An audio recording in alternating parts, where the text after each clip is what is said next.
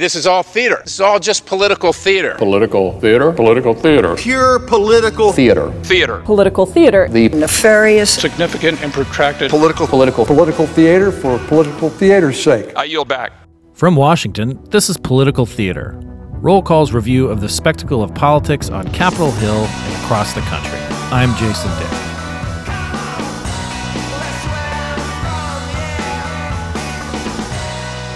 Every campaign cycle has its share of House special elections, and this year has been no exception.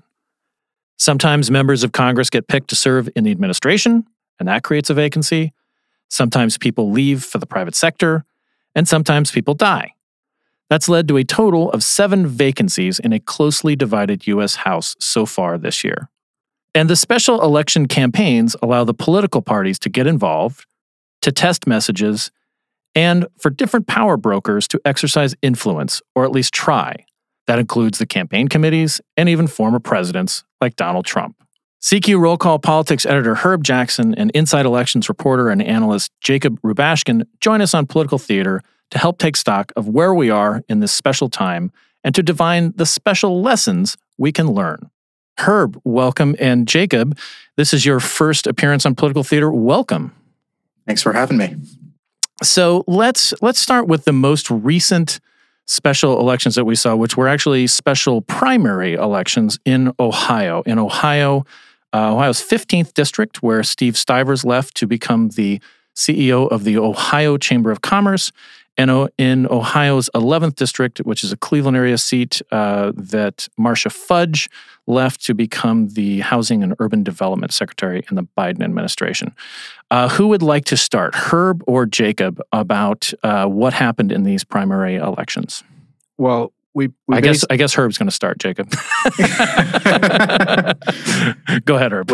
We basically had a blue seat and a red seat, right? The Fudge seat, Marcia Fudge won, but with 80% of the vote in November. The Stivers seat won with 63% of the vote in November. Trump did a little worse than Stivers. Biden did about the same as Fudge. And what we had in the Democratic primary was a fight between, in the Fudge seat, the 11th district, was a fight between the Justice Democrats, Our Revolution, Bernie side of the party. In fact, Nina Turner was the campaign manager and then chairman for Bernie Sanders' presidential campaigns in 2016 and 2020, against Shontel Brown, who was a Cuyahoga County commissioner. She had the backing of the Congressional Black Caucus, and Turner raised a whole lot of money early and was seen as the favorite, put out a poll showing herself as the favorite, but Brown ended up pulling it out. She won 50-44. The Congressional Black Caucus did a lot of trips into the district and pitched it really as, this is somebody who can work with Joe Biden. Tried to sell it as a Biden race. And it was an interesting result for the Democrats because you saw people wanting to not give Biden a problem in the House, where right now the margin is only 3 votes. On the Republican side, it was Mike Carey, who was a businessman who had the backing of President Trump. We're shifting to Ohio 15 now, right? Right. Yeah. And there were a lot of people running in both races, but the Trump candidate won with 37% of the vote. Technically, 63% of the people voted for someone else, right? However, the president took this as a win. Former president took this as a win, and it was a win for the guy he backed. His next closest competitor only got 13%, so it was over pretty early for both of these races. And Jacob, I mean, we pay a lot of attention to these races because this is what we do for a living, right? At Inside Elections, you make sure that everybody understands the dynamics of these races. At CQ and Roll Call, we make sure that people know who's running and where they might go with their votes and so forth. What are some of the things that stood out to you with these two races? Because, as Herb said, we had some power dynamics going on. The Congressional Black Caucus on one side, the squad, if you will, on the other. in Ohio 11 with Marcia Fudge. Marcia Fudge is a former chairwoman of the Congressional Black Caucus. So what are some of the? I mean, we know that this is probably going to be most likely a blue seat, but what do you make of that from your from where you're sitting in looking at these races for inside elections? And we'll get to Stivers, the Ohio 15 race in a sec. Both of these races, both of these primaries and their outcomes, to me, are just another data point pointing toward the nationalization of congressional races, which is something that we've seen happen all across the country, not just in Ohio. I think if we look at the Ohio 11th district, there was a tendency to ascribe from the beginning this kind of Bernie versus Hillary, Bernie versus Biden framing to the race because it fits so neatly between Nina Turner as kind of one of the most prominent Bernie Sanders surrogates and Shontel Brown backed by people like Hillary Clinton and the Congressional Black Caucus. But what was really core to Nina Turner's campaign, at least at the outset, was not so much her role as a Bernie Sanders surrogate or as a champion for the big ticket progressive items like Green New Deal, Medicare for All. It was her connections and deep relationships as a member of the Cleveland political community, as a city councilwoman, as a state senator, long before she ever became a national name. And it was those relationships and that kind of recognition that made her the front runner at the beginning, as well as kind of her national donor network and things such as that. But it was not enough to get her over the finish line. And what we ended up seeing was that the Shontel Brown campaign, from the very beginning, said the way we win this race is by making it a Bernie versus Biden race. And we're the Biden candidate. This is a Biden district. That's what we need to do. And to their credit, they executed pretty flawlessly. And in the end, it did not matter that Nina Turner had 20 years as a local politician, that she had a reputation within the district as a fighter and as someone who was not beholden to, the establishment or any interests. That didn't end up mattering at the end of the day to a majority of voters. The national framing, the national way of thinking about the political trends was dominant. And we're talking about differences in style in terms of how the either one of these women would have voted with the Democratic caucus. I mean, they're really pretty aligned in terms of like their public policies. Brown also has experience in the Cleveland political community. So it's I'm fascinated, like as you said, like that this is a national framing. Even though both of these candidates would have probably governed like pretty closely. So let's talk about the Ohio 15, the dynamic, if lack of better term, the Trump factor. Herbie mentioned that the gentleman who won the primary and is the favorite to win the general election, Mike Carey, is a coal lobbyist, and he had the backing of the former president. Jacob, do you think that Carey, really benefited from, I don't know how many candidates were there, like 11 or something like that? I mean, is that really what may have put him over the top, that he had Trump's backing and he had so many other opponents? Absolutely. I think the former president, excuse me. We've both done that now. It's only 5 minutes in. The former president can take fair credit for Mike Carey's win. Obviously, wide field only required a plurality to win. There's no runoff or threshold requirement in this primary. But the reality is Mike Carey is a guy who has tried 3 times before to run for office, all 3 times unsuccessfully, was known in kind of the political and lobbyist community, but very much not a known political figure otherwise, running against some really established current and former state legislators who were well-funded, who had high-profile endorsements. And the fact that Carey was able to dominate the way he did, he won all but 1 county in this district, and nearly tripled up his next closest opponent. I think this is absolutely because of the Trump endorsement and the money that the Trump super PAC came in toward the end of the race to support Carey with. Let's talk about some of that PAC spending, because the former president has been raising a lot of money in his post-presidential life. to the tune of, I think I get a fundraising pitch about 8 or 9 times a day, and I'm a nonpartisan journalist, so I can't imagine what the faithful are getting. But Herb, you noticed something about some of the spending that while it may have been significant for some of the markets for these races and special elections, it wasn't significant in terms of like the gross amount compared to what Trump has. Well, Trump had his report that came out a week ago that covered the first 6 months of this year showed that just one of his committees had $62 million in it. And so the specials in Ohio were on August 3rd.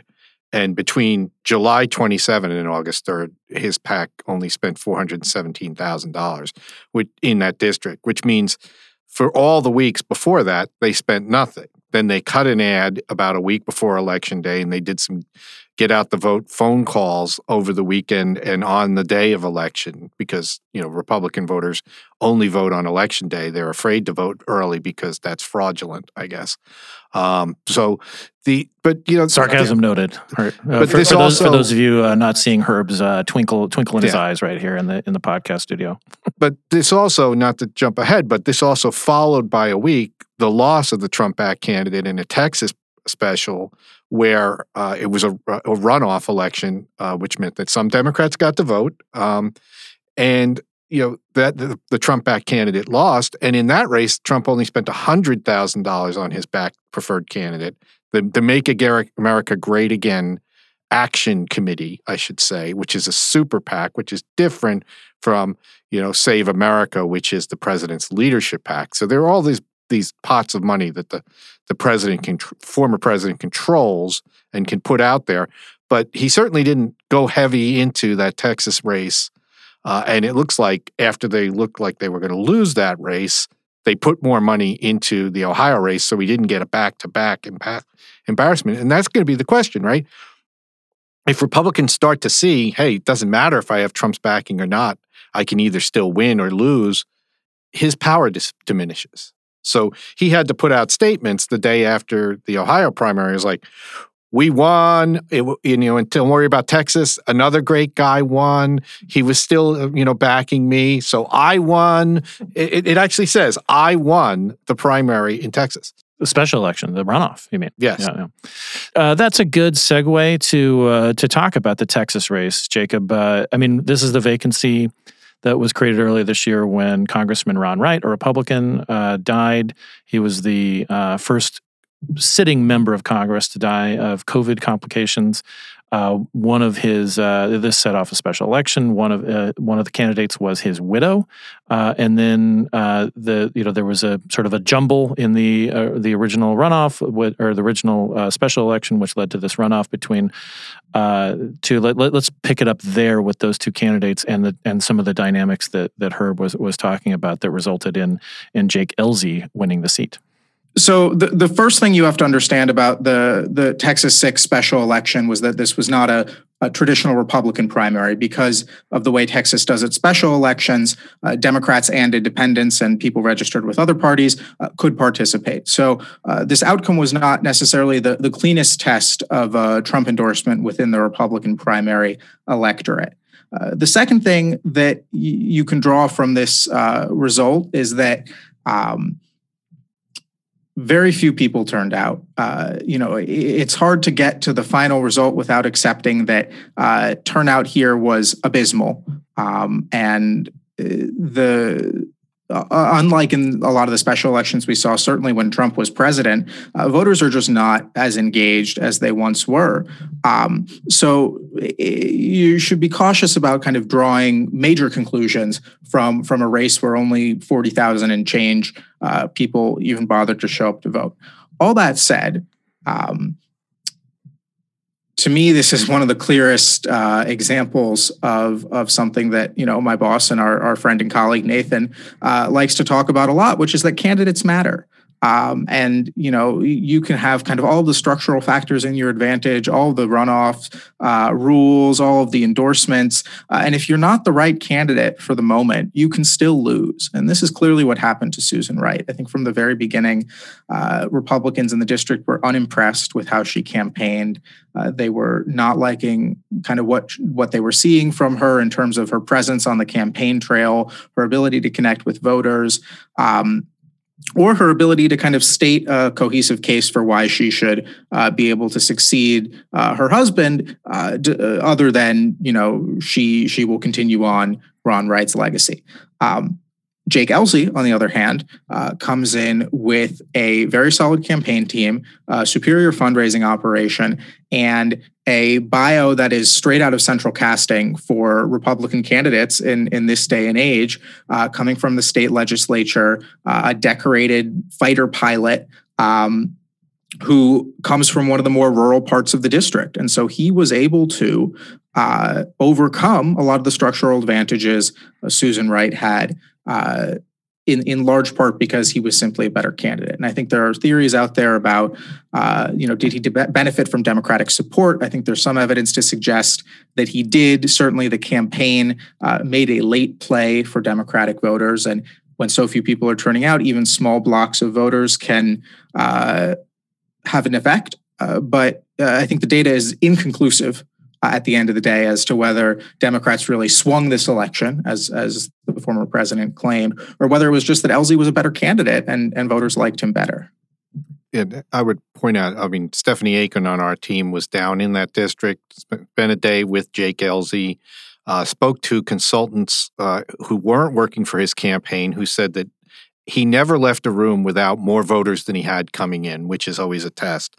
The other thing you had was Congressman Dan Crenshaw, who's another military veteran, shows his injuries from the war. He cut an ad because the Club for Growth was running ads against Ellzey, and he cut an ad that just said, "They're lying to you," which was a very direct thing. And then the last thing was, we can't figure out how much of a factor this is, but in a small turnout, one voter that Stephanie interviewed in a room, an 85-year-old man who wouldn't give his name, says he wasn't going to vote for Susan Wright because he has a problem with women being in office.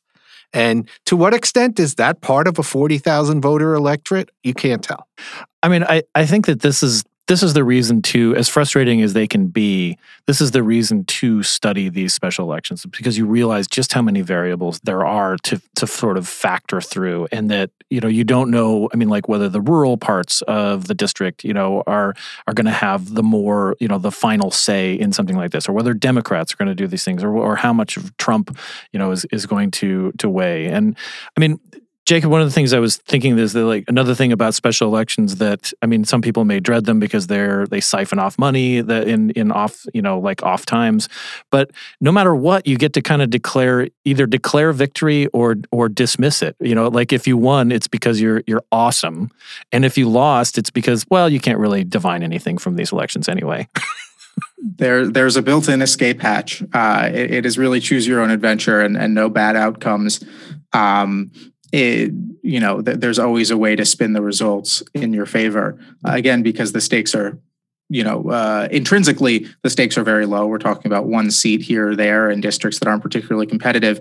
And all of the higher stakes are kind of in the narratives that we develop. But what I would say to Herb's point, and kind of about Stephanie's interview with that voter, I think it's an interesting contrast in that Texas 6 election with an special election we saw even earlier in the year, Louisiana's 5th district, the similar situation where the congressman-elect Luke Letlow died from coronavirus before he was even able to take office. He died in December. His widow, Julia Letlow, stepped into his place as the kind of establishment candidate, and she absolutely dominated the field. There was never any question that she would not win, and I think that is a testament to her as a campaigner. Again, people who worked in that district would talk about how engaged she was as Luke was campaigning, and how much more effort at the end of the day she put in, even though she was running a much easier race than Susan Wright, how much effort she put into that race, and it showed in the final results.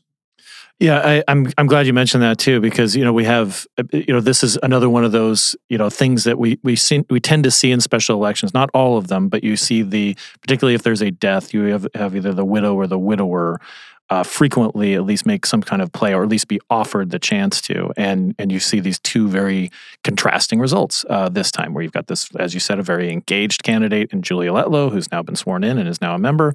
And then in the other case of Susan Wright, I mean, it was a candidacy that didn't work for a variety of reasons, despite there being perhaps some more name recognition and so forth. We've got just a couple more special elections I wanted to mention. Again, as you alluded to, Jacob, not a lot of these are particularly competitive from a Republican. Could a Republican knock off a Democrat or vice versa?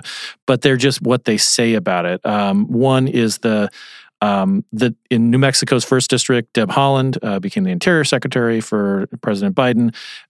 There was a special election which resulted in the Democrat winning, Melanie Stansbury.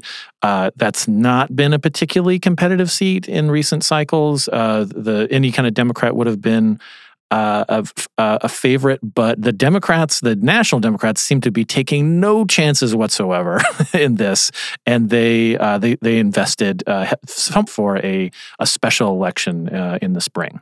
That's exactly right. Both Democrats and Republicans talked up this district a lot as kind of a test case, but at the end of the day, it was only Democrats who really put their money where their mouth was and put forth the resources necessary to put this one away and really make a statement, which they did by Melanie Stansbury's margin. Republicans talked a big game about it, but they really did not, lift a finger to help Mark Moores, the Republican nominee. And we're really treating that race as if our message is good enough that we can really, make a surprise here, then we're fine with that. But, we're comfortable. We don't need to be winning seats like this to take back the majority next year. Whereas Democrats, if they were in danger of seats like this next year, it's going to be an absolute bloodbath. So the incentives were a little bit different on each side. And I think we saw that play out in the fundraising and the spending and eventually the results. Yeah, and it's not quite the same district, but Democrats were skunked in Texas and Florida in a couple of races they thought they'd had a chance in 2020. And I don't think they wanted to find out late that something was happening in New Mexico as well. Right.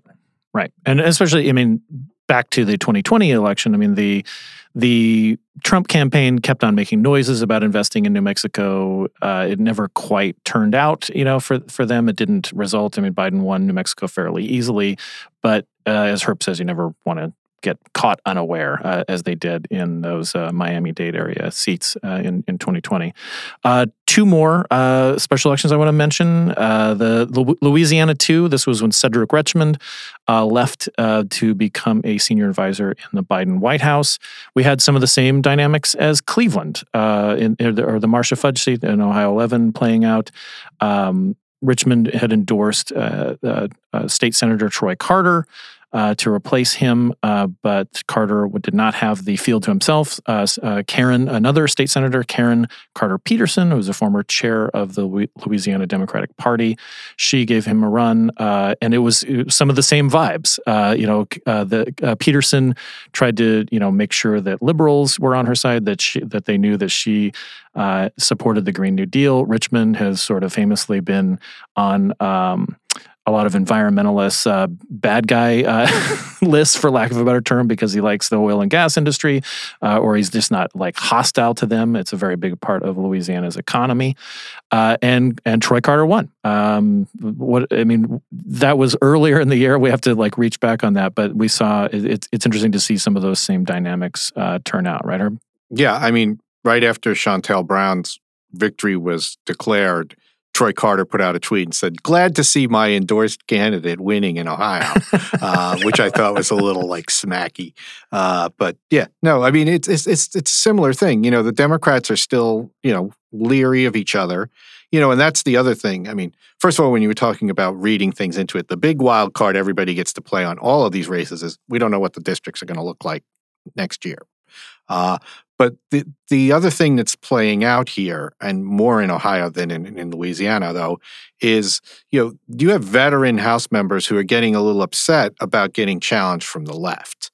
And now you've got members like Danny Davis in Illinois, who's facing a primary challenger from the Justice Democrats wing. And maybe some of these veterans are sitting there saying, well, let's figure out a way to, let's try testing these messages on primary audiences in this kind of lab and see how it might play out if anybody comes at us. So I thought that might be playing out as well. And Jacob, we're not really looking at a seat being flipped to the Republican side necessarily, because a lot of these challenges that Herb was mentioning, like Danny Davis, whether he's the nominee or somebody from Justice Democrats, that's a Chicago area seat that's been Democratic since the dawn of time. I mean, this isn't affecting the very much of the partisan balance that you're monitoring, is it? That's correct. None of these races are, with the exception of Texas 6 at the beginning, and obviously when that became an all-Republican runoff, that kind of fell off the map as well. But very few, if any, of these races speak to the any changes in the balance of power in Washington, aside from filling vacant seats, which when the majority is so narrow, that matters. That's not something to be ignored. Having that extra vote is helpful when you're trying to pass several $1 trillion in spending legislation, perhaps hypothetically. But no, I think the reality is this Ohio 15 seat is actually, which we haven't spent much time talking about at all. This is by the numbers the most competitive seat after Texas 6 that we're going to see. Ohio 15 was closer in the 2020 presidential election than New Mexico 1 was.